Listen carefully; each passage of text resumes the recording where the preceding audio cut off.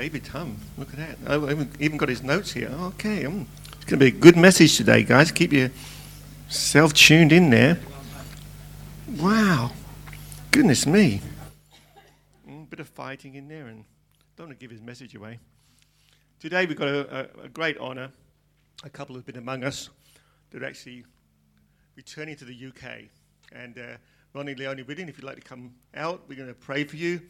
And we've got a small gift for you. Ron and Leonie have been a good part of our church. Yeah, that's good.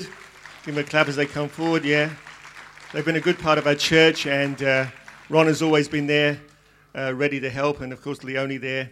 Without a good woman, there's no good man. So, and that's the truth. And I'll even say that to young David Humberstone. Impart some wisdom here. So, yeah. Okay, I'll tell you later, Kerry. So there's a gift there for you. And we do have a card here. So you who do know how wonderful this couple are, it's going to be in the foyer for a little bit longer. So you can go and sign that and wish them God bless. And on the card it says, God must have more people for you to bless. And I believe that would be true. So let's reach out your hands and we'll pray for this couple.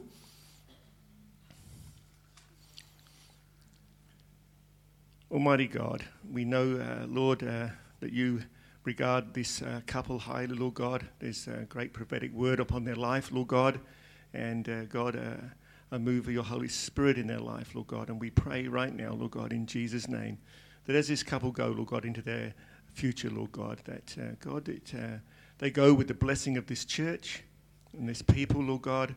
And God, they go, Lord God, knowing that they're stepping into your future.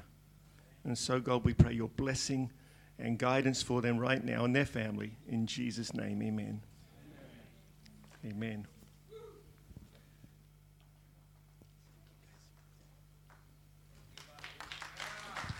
Excellent. So that's really good. We are running really, really ahead of schedule today. So you've got two options. One, I can preach for an hour, or two, we can have an early mark at about 11:15. Who votes the 1 hour? Both of you. Who votes the early mark? Okay, that's a few more. Well, I'll ask the Holy Spirit. No, he wants me to go overtime, so maybe I'll read an entire psalm. So if you want to turn to Psalm 119, and I'll just do my introduction. For those who don't know, Psalm 119 is the longest verse in the Bible, scripture in the Bible. I'm not really going to read it, so you can chill out. No need to be that disappointed. There's no need to be that happy that you're not going to... Anyway, you can't win. Well, that's good, because you can't win. It's got to do with my sermon. How's everyone doing? Has everyone had a good Sunday so far? You know, it is good to be in the house of God on a Sunday morning. Is it the first day or the last day of the week? Depending on how you look at it, I like to say it's the first day of the week. And this is the best time. This is the best thing to do to start your week. Just another quick announcement before we get started is tonight we've got our L5 meeting. That's our church leadership team meeting. So if you are a leader in this house or a key volunteer or you serve on some sort of roster, music team or children's or cafe or anything, we'd really love you to come to our meeting tonight. It's at 6 o'clock in the youth auditorium. It's just where Pastor Mike comes and he shares some vision, does some housekeeping and stuff like that. So it's a really good time to come and connect and be together. So 6 o'clock tonight in the other auditorium. Have I officially made that announcement? Everyone's heard it? So tonight, 6 o'clock, leaders meeting. Has everyone heard it? Yes? Good. So no one's going to forget. No one's going to go, I didn't know, because now you do know. Excellent. I bought a new shirt yesterday. You like it? Nice and clean. My other one did have holes in it. So, pardon? It's from Target. It's a Shane Warne spinner shirt, apparently, which is good. Anyway, I better get on with it because I like to chat. But who has ever been in a fight you couldn't win? Anyone?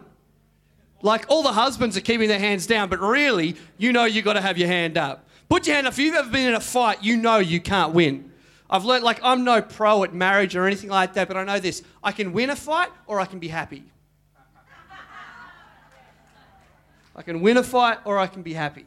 So that's just, but who's ever been, or maybe you're in high school and someone's picking on you, and you know what, you've been in a fight you can't win. what I'm about to say will shock you. It'll probably change your perspective on a lot of things. In fact, what I'm about to say will probably amaze you, and I don't think you'll believe me, but in high school, I wasn't the popular guy.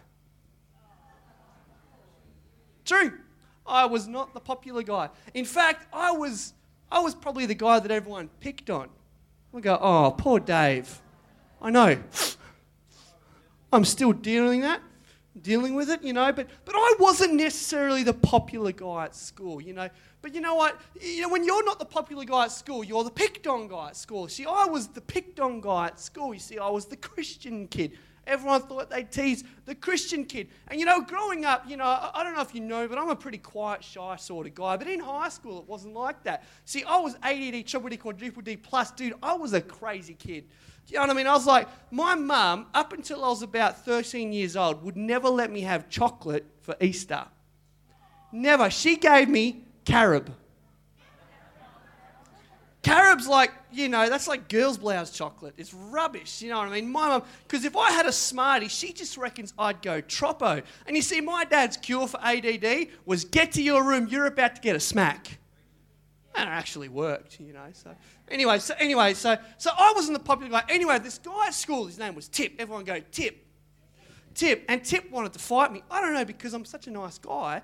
Maybe because I wasn't popular and he wanted to be tough. But Tip wanted to get in a fight with me. And he said, Humby, I'm going to fight you. I said, no, don't fight me. I don't like fighting. He said, I'm going to fight. I was like, oh, no. So anyway, me and Tip went to the bike racks after school one afternoon. Because you always fight at the bike racks. Is that right? Like, tons of things. Technology's changed over the years and all that. But kids still ride bikes to school and you always fight near the bike racks. So anyway, so we were at the bike racks after school and everyone crowded around because Tip was the popular guy and I wasn't the popular guy. Everyone's cheering, Tip, Tip, Tip, Tip, Tip. They go, boo, Humby. So anyway, you know, Tip's got his hands up and you see, I don't know how to fight, so I'm like, you know, I'm not, in fact, I even had a spar with Shani the other day for a muck around and she smashed me. And you see, I've just been in fights I couldn't win. So anyway, so I was just like, oh, dear Jesus, please help me. I know I'm not supposed to fight, but God, I mean, come on, he's going to fight me. So anyway, so Tip's, you know, Tip is bigger than me. Tip is stronger. Tip is more popular. And Tip's a good fighter. He's like a Kiwi boy. You see, me, I'm just this white little weedy little kid who can't pack a punch to save his life. Anyway, so Tip's facing up. Anyway, so I thought, oh, you know what? I've just got to give it a go. So what I did, right, this is one of my crowning moments at primary school actually, is I grabbed Tip by the shirt, I swung my leg around and kicked his foot. He got horizontal in the air, fell to the ground and cried. I looked at him and I said, that's right. That's how I roll. Who's ever been in a fight you couldn't win? You know, who's ever faced a situation that you didn't think you'd be able to get out of and it scared the life out of you? Growing up, I grew up in Mandurah, and every year there was crabbing season and we go crabbing every year. Anyone done that?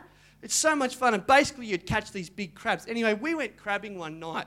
Anyway, and I have a little sister and I pick on my little sister a lot. That's just what you do when you're a big brother. So we went crabbing and she's in the shower one night after crabbing. And I thought, you know what would be really funny? Is if I got a crab and chucked it in the bathroom. Yeah, it's as funny as it sounds.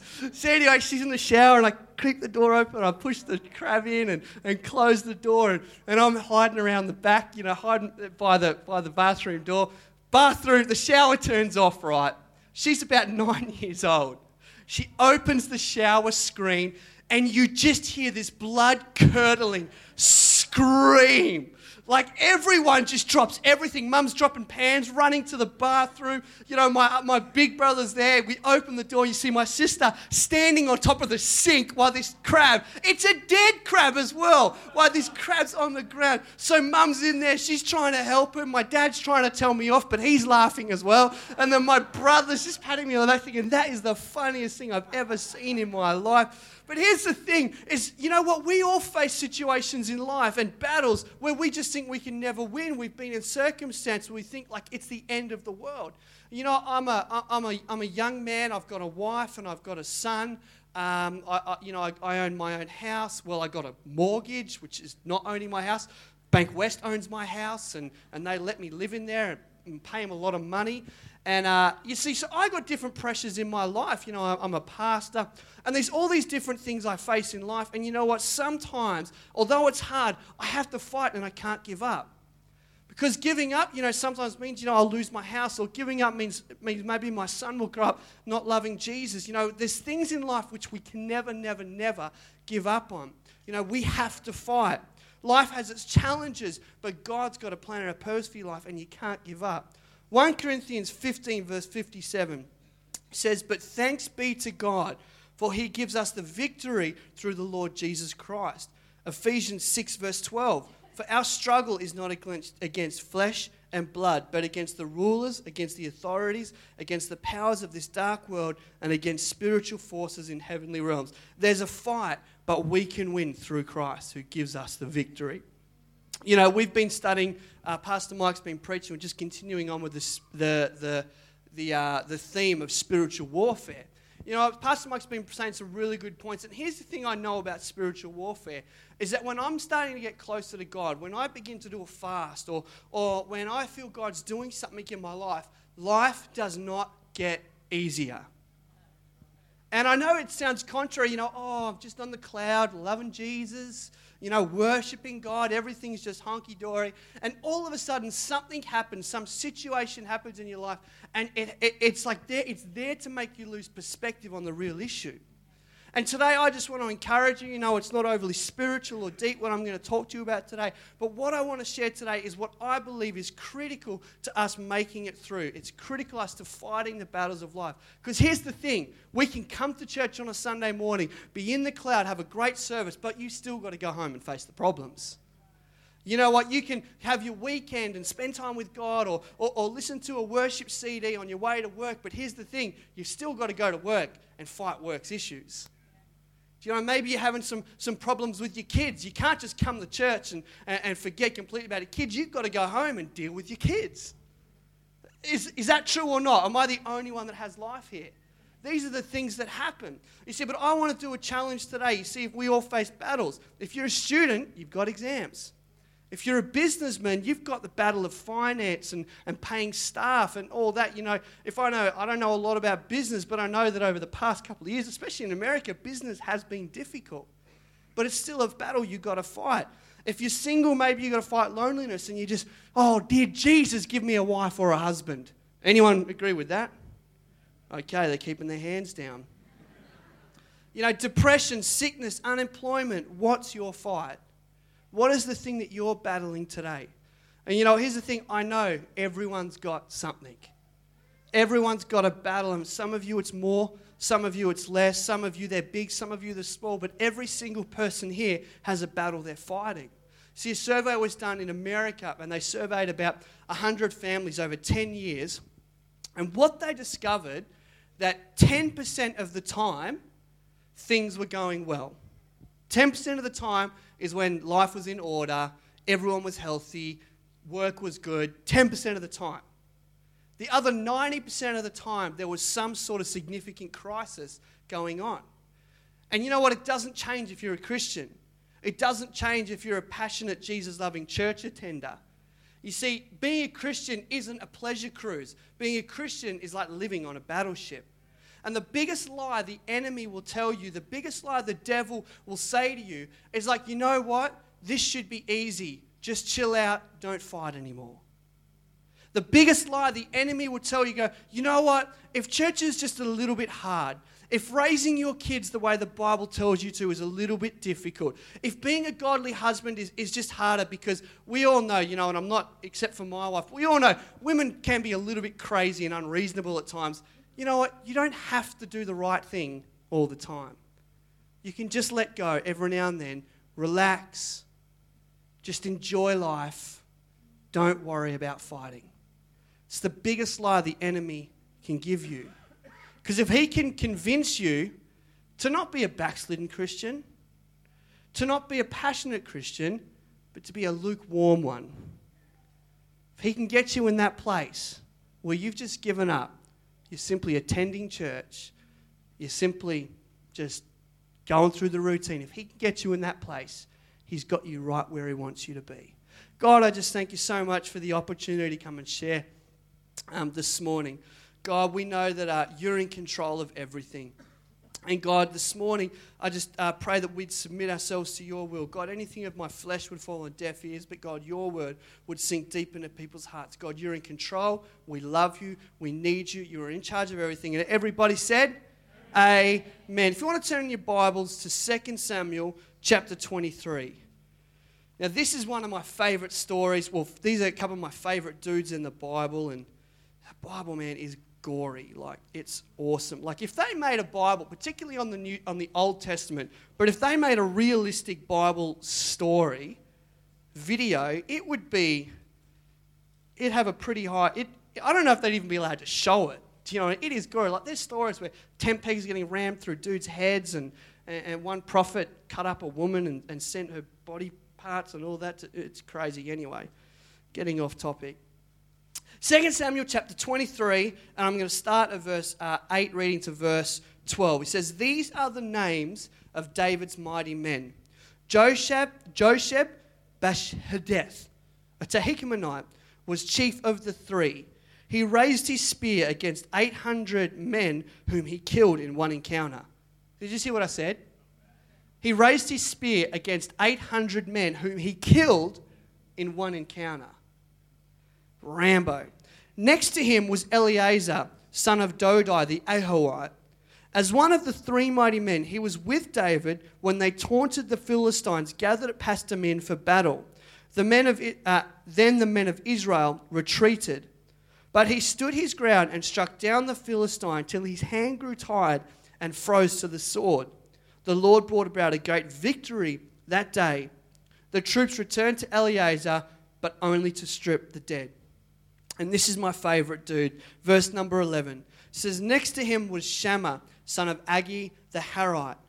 When the Philistines banded together at a place where there was a field of lentils, Israel's troops fled from them. But Shammah took his stand in the middle of the field. He defended it, and he struck the Philistines down. And the Lord brought about a great victory that day." I just want to have a look at these dudes and chat a bit about them and just get some insight into their situation and what they're going through. But dude, these guys are crazy. Like, the first guy we got is Josheb Bashhadath. Probably pronouncing the name wrong, but I'm not a Hebrew scholar, so fair crack of the whip, don't have a dig at me. But his big thing is he had a spear, 800 men, and he smashed them. Like, he didn't just smash them, he killed them. Like, you know, we can just read over this and think, oh, that's a lovely story, but it's not a lovely story. It's completely gruesome and disgusting. Like, a really cool movie, and I'm not telling you to go to watch it, but if you've seen the movie 300, anyone's seen the movie 300? It's awesome. And it's basically really buff guys, heavy metal music, and lots of killing. That's basically the storyline, isn't it? They've got to protect their land, and they're just fighting, and heads getting chopped off, and stabbing, and all this sort of stuff. There's no kids in here, is there? Sorry. Anyway, but it's awesome. Like, it's just gross, and that's exactly what's going on here. We got this guy, and he's a spear, and just imagine the fight. Like, honestly, let's just try to picture it for a second. He's got a spear, and he's ramming a dude that way, and he's flicking it back and ramming a dude that way. And he gets like 4 dudes on at a time with a skewer, and he's pushing it back, and he beats 800 dudes in a fight. I don't know about you, but if I've got 800 guys wanting to fight me, I'm not going to stay and fight. I'm going to run, or I'm going to join their team. I'm not that stupid. But this guy, he's crazy, man. But one of the things I reckon about this guy is Josheb, is that I believe he was a trained fighter. I believe he knew what his job was, and his job was to be a warrior. When it comes to battle, he knows this is what I live for. I live to fight. He was trained, he was focused. It's the thing he was born to do. I like the scene in 300 where they have this other army that wants to join the goodies, 300 men. And they say, we want to come and fight with you. And the leader of what's his name? The leader of 300? Anyway, he says you cannot fight with us. And he says, but we want to fight. And he turns to him and he said, what's your trade? And one of them says, I'm a blacksmith. He goes, well, what's your trade? And the other one says, well, I'm a carpenter. And then he turns to his men and he says, Spartans, what is your trade? And they go, war, war, war, or something like that, because they knew that is their thing to do, is their trade is to fight. And you see, the thing is, I like this guy, and he's probably the same situation. His job is to fight. He knows exactly. But I did a bit of further study into this guy, and I looked at his name. Josheb-Basshadath means dwelling in rest. So here we've got a mighty warrior, a buff guy, some dude that you obviously don't want to mess with because you're one guy, he's one guy, he killed 800 men. He'll probably snap you with a flick of his finger. But his name means dwelling in rest. You see, I find that significant, and the reason I find that significant is because he's doing mighty things in the name of God. He's one of the mightiest men, and he can fight 800 men in one encounter. But his name itself means dwelling in rest. And here's the conclusion I come to from this, is that you can't be all God's called you to be. You can't fight the battles God's called you to fight. You can't live the life that God's called you to live if you're not taking that time to dwell in his rest. If you're not taking that time to sit, read his word, and just spend time praying with him. It doesn't have to be a lot. It doesn't have to be, 2, 3, 4 hours a day, but it simply needs to be some time where you're sitting going, God, I just need your input into my life at the moment. Dwelling in rest. Isaiah 40, verse 30 to 31, one of my favorite scriptures, says, even youths grow tired and weary, and young men stumble at fall. But those who wait on the Lord will renew their strength. They'll rise on wings of eagles. They'll run and not grow weary. They'll walk and not grow faint.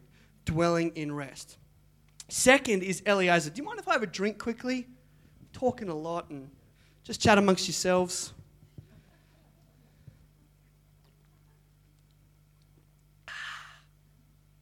All right, next to him was Eliezer. And Eliezer, he's just as crazy. In fact, I think Eliezer is probably the craziest out of the three guys, and I'll tell you why. Next to him was Eleazar, son of Dodai, the Ahohite. As one of the three mighty men, he was with David when they taunted the Philistines, gathered at Pasdammim for battle. Then the men of Israel retreated. See, they were there for the taunting, but not for the fight. But he stood his ground and struck down the Philistines till his hand grew tired and froze to the sword. The Lord brought about a great victory that day. The troops returned to Eleazar only to strip the dead. Now, what was significant about this is he wasn't just there for a fight. He picked the fight. It says he taunted the enemy. Now, I did a study of the Greek and the Hebrew, and I sat through a lecture to study this, and I come to the conclusion that taunt means tease. And he went and picked the fight. He didn't just see him and go, ooh, baddies. He said, ooh, baddies, let's go pick a fight. Let's go smash him. That's what he did. Like, have you seen the scene in Braveheart where, the two armies, the Scottish and the other dudes, the English, and they go, he goes, they say, where are you going? He goes, I'm going to pick a fight, to the army. And then they turn around, and what do with their kilts? They lift them and they moon the enemy. They're taunting the enemy. This is exactly what Eliezer did. He taunted the enemy. He teased them. So not only would they, they probably already wanted to fight him, but now he's just made them angry, made them want to fight him even more. You see, but Eliezer, he's just a crazy, crazy dude. And like the Bible says that he fought until his hand froze to the sword.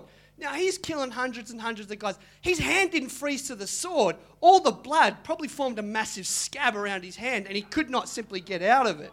Like, he's probably in a puddle of blood. It's disgusting. Like, I know you're thinking, David, this sermon's gross, but it's the Bible. That's what the Bible says.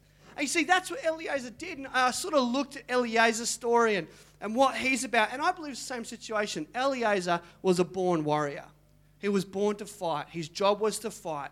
He knew what it was. He was focused, and he knew no matter what, the Philistines aren't getting what's God's. He says, and I'm going to fight. And even if everyone else isn't there, I'm still going to fight. You see, Eliezer was an Ahohite. To be an Ahohite means, you ready for this? Brother of rest. Brother of rest. Now, I just think it's significant that both these guys, first, Josheb's name means rest. And Eliezer's an Ahohite. And to be an Ahohite means to be a brother of rest. Matthew 11, verse 28 says, come to me, all you who are weary and heavy burdened, and I will give you rest. I want to just challenge you today. I think we're too busy not to pray. I think we're too busy not to pray. You know what? And if you're finding it hard, maybe just get up just that little bit earlier, 10 minutes earlier, or maybe go to bed just that little bit later. Find a space in the day, but I think you're too busy not to pray. Because these guys had insurmountable things to face. They had battles to fight in the natural they could not win.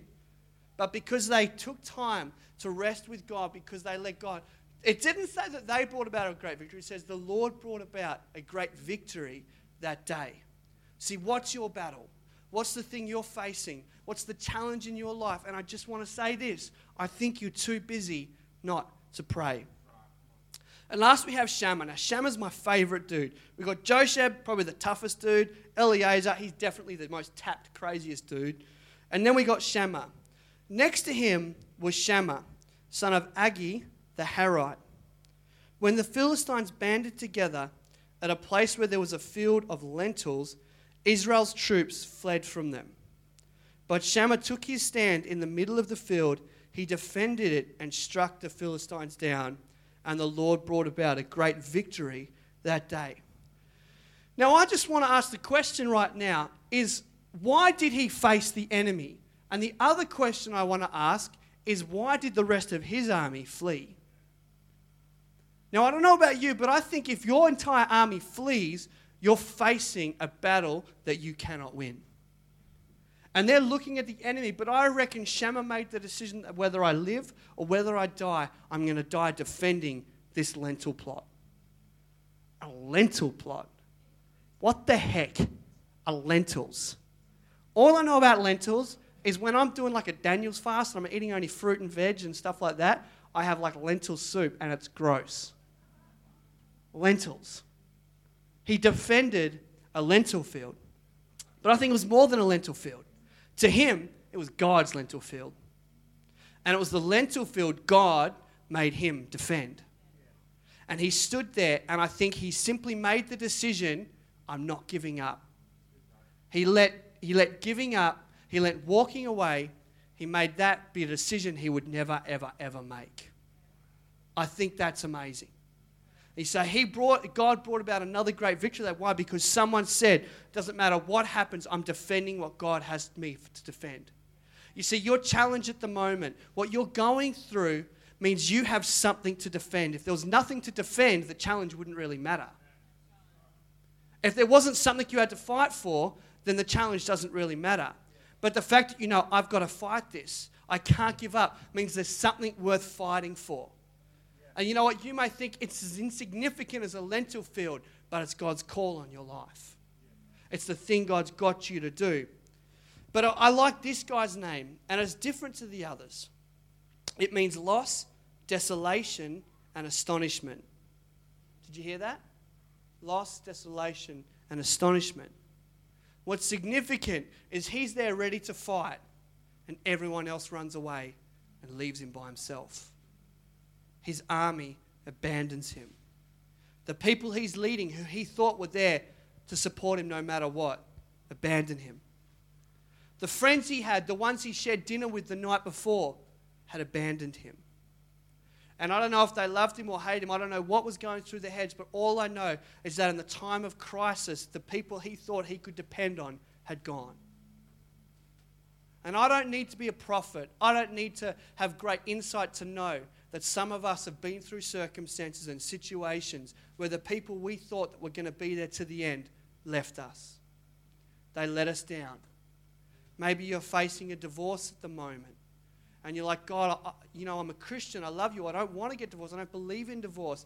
And there's a situation and you just feel abandoned and let down. Maybe you're a child in the midst of a divorce, or I don't know what's going on. Maybe you're brokenhearted, I don't know, but all I know, there's something going on in some people's hearts where you feel I can't get through anymore.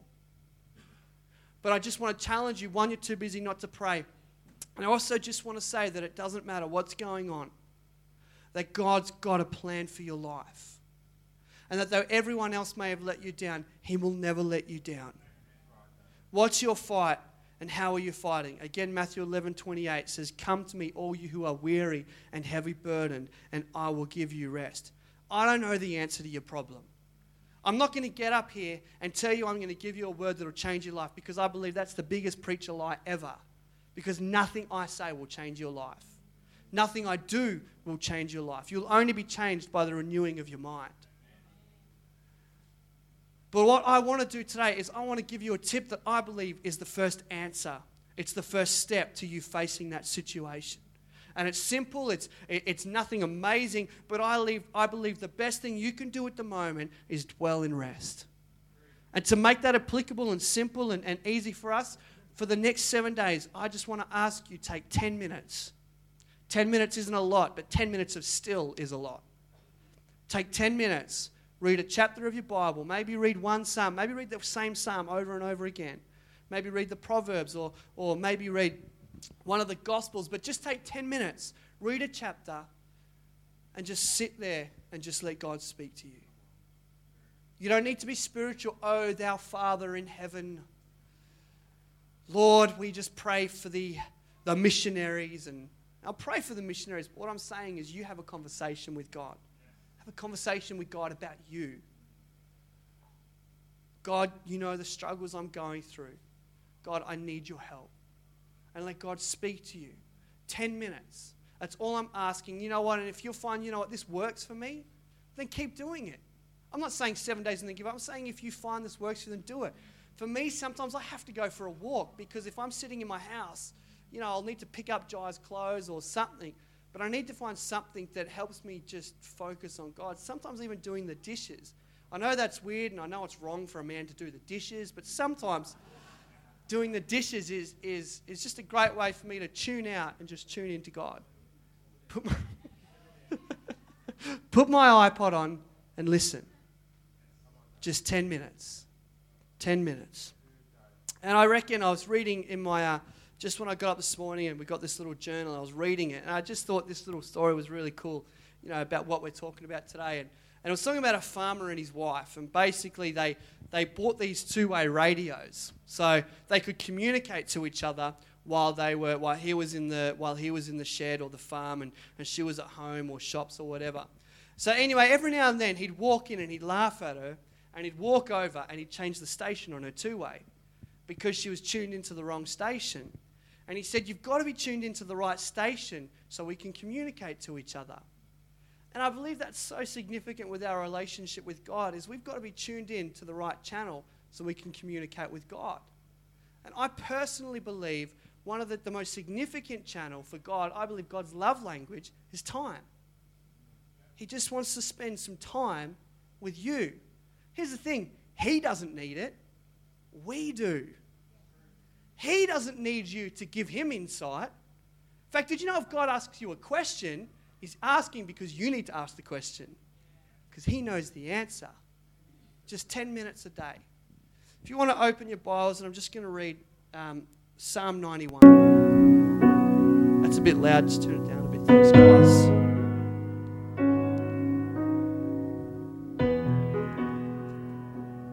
Thanks, guys.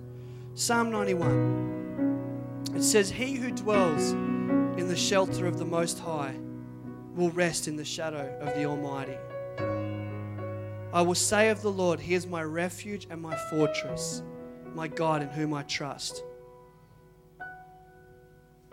Surely he will save you from the foulest snare and from the deadly pestilence. He will cover you with his feathers, and under his wings you will find refuge. His faithfulness will be your shield and rampart. You will not fear the terror of night, nor the arrow that flies by day, nor the pestilence that stalks in the darkness, nor the plague that destroys at midday. 1,000 may fall at your side, 10,000 at your right hand, but will not come near you. You will only observe with your eyes and see the punishment of the wicked. If you make the Most High your dwelling, even the Lord who is my refuge, then no harm will befall you, no disaster will come near your tent. For he will command his angels concerning you to guard you in all your ways. They will lift you in their hands so that you will not strike your foot against a stone. You will tread upon the lion and the cobra. You will trample the great lion and the serpent. But because he loves me, says the Lord, I will rescue him. I will protect him, for he acknowledges my name. He will call upon me and I will answer him. I'll be with him in trouble. I will deliver him and honor him. With long life I will satisfy him and show him my salvation. Just going back to the last guy, Shammah. We talked about his name. It means lost, desolation, and astonishment. He was abandoned. He had no one to turn to. But in my study of this scripture, I like, if you know a bit about the Hebrew language, you know there's these different names for God. Jehovah Jireh, Jehovah Nisi. Jehovah Jireh means God is my provider. And one of the names for God is Jehovah Shammah. Same name, same spelling. Jehovah Shammah. You see, but Jehovah Shammah doesn't necessarily mean lost, desolation, and astonishment anymore. Jehovah Shammah means God is there. So in the midst of your abandonment, in the midst of your frustration, in the midst of whatever situation you're fighting, if you would put God in that situation, if you would put His name in front of your name, if you would let His word speak into that situation, then the Lord is there. And He will get you through. You see, He can turn hopelessness, His name can turn hopelessness into hope. His name can turn brokenness into healing. His word can turn frustration into breakthrough. His word can turn loneliness into joy. His word can turn depression into breakthrough. You see, His name can make the impossible possible. No name is greater than His name. No breakthrough, no God is greater than our God. No situation is bigger than Him. There's no higher heights nor deeper sea where God cannot rescue you. You see, the $10, the $100 problem you're facing today, and I don't know your issue, this is an example, but if you're facing a $100 problem today, God wants to deliver you from that situation, because in time to come there's going to be a $10,000 problem. And He needs to give you the strength in the little things to face the bigger problems. And then Holy Spirit, one day it could be $1 million problem. But He's got to get you to be able to fight that battle at the $100 so you can fight that battle at the $1 million. Maybe you've got some issues with your kids at the moment. They're 5 years old, I don't know, but maybe that's it. And God's saying you need to do it right now, because this issue at 5 years will be significantly different than the issue at 15 years old. But if you deal with it right now, then God's going to give you the capacity to be able to break through that situation. His name is greater than any other name. Buddha, not Allah, not Julia Gillard or Barack Obama can save your situation, can bring you through, and will even give you the time of day you need, but He will. His name is greater than any other name. If I can just have every head bowed and every eye closed right now. God, you know the situations. God, you know the challenges.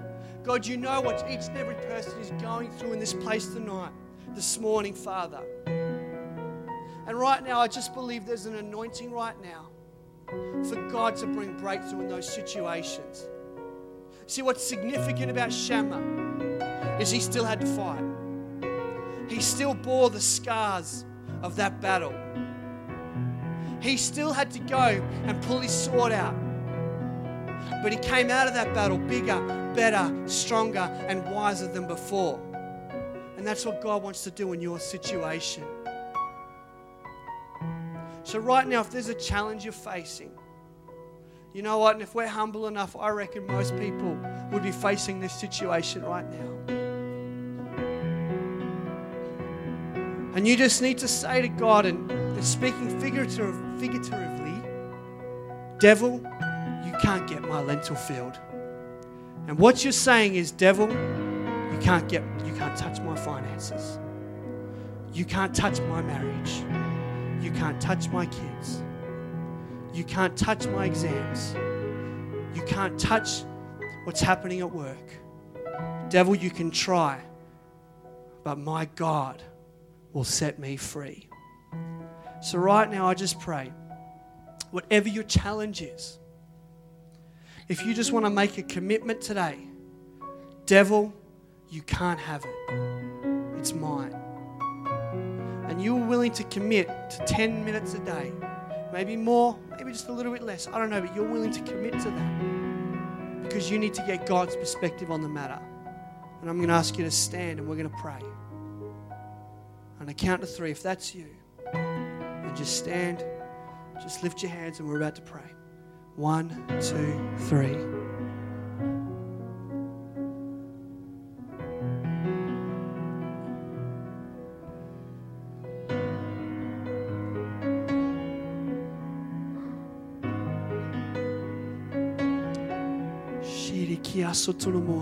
If you know how to pray in tongues, maybe just lift your hands, just begin to pray in tongues.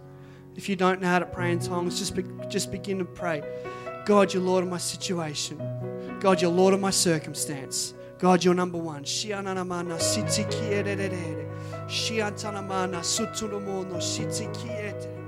God, take control. Lord, take control. God, we just pray over every attack of the enemy right now. God, I pray where there's been depression. God, where there's been overwhelming sadness and discouragement. God, where there's been relationship breakdown. God, where there's been injury or sickness. God, where there's been significant financial pressure. God, where there's been discouragement. God, I just pray for your perspective on the matter right now. God, the situation's not going to change, but God, our trust, God, our faith, God, our perspective will. And God, we'll all of a sudden see that God has got his hand on this situation. All I need to do is be faithful. And God, I pray that over the next couple of weeks, God, as we just commit to spending time with you, God, just dwelling in your rest, God, although the situation will stay, God, I pray our resolve would grow stronger and stronger each day. Lord, I pray for kids that have turned away from you. God, I pray that they would turn back.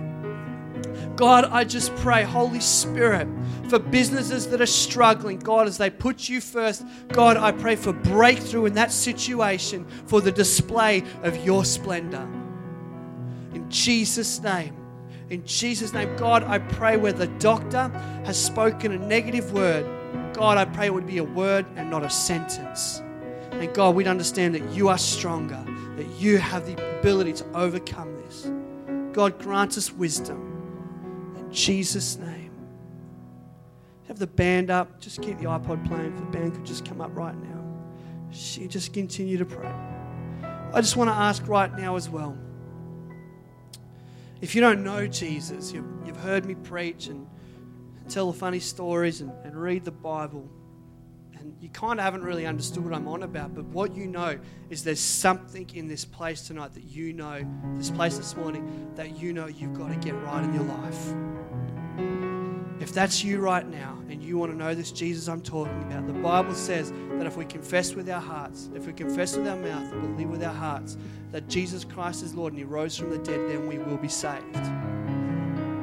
And if you feel, you know what, Dave, I need to be rescued. If that's you right now, I'm going to ask you to raise your hand, raise it high. I'm going to see it. We're going to pray with you. I'm going to count to 3. 1, 2, 3. Great.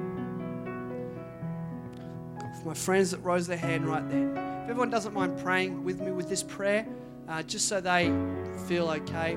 And if you lifted your hand, and this is the first time you pray it, then I just believe you've got to pray this prayer with all your heart. And then God's going to come and he's going to change your life. Your situations may not change, but your reason to get through will.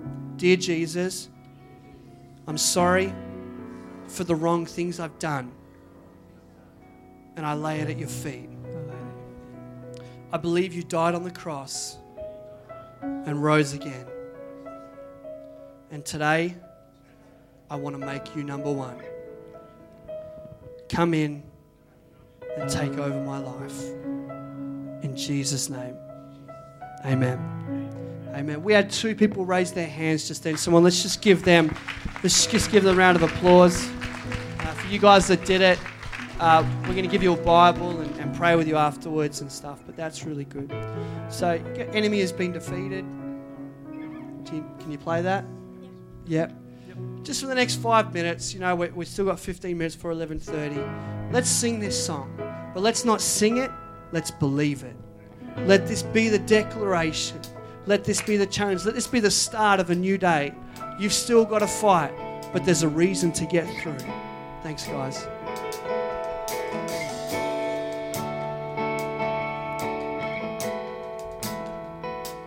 The enemy has been defeated. Death couldn't hold you down. Gonna lift our voice in victory.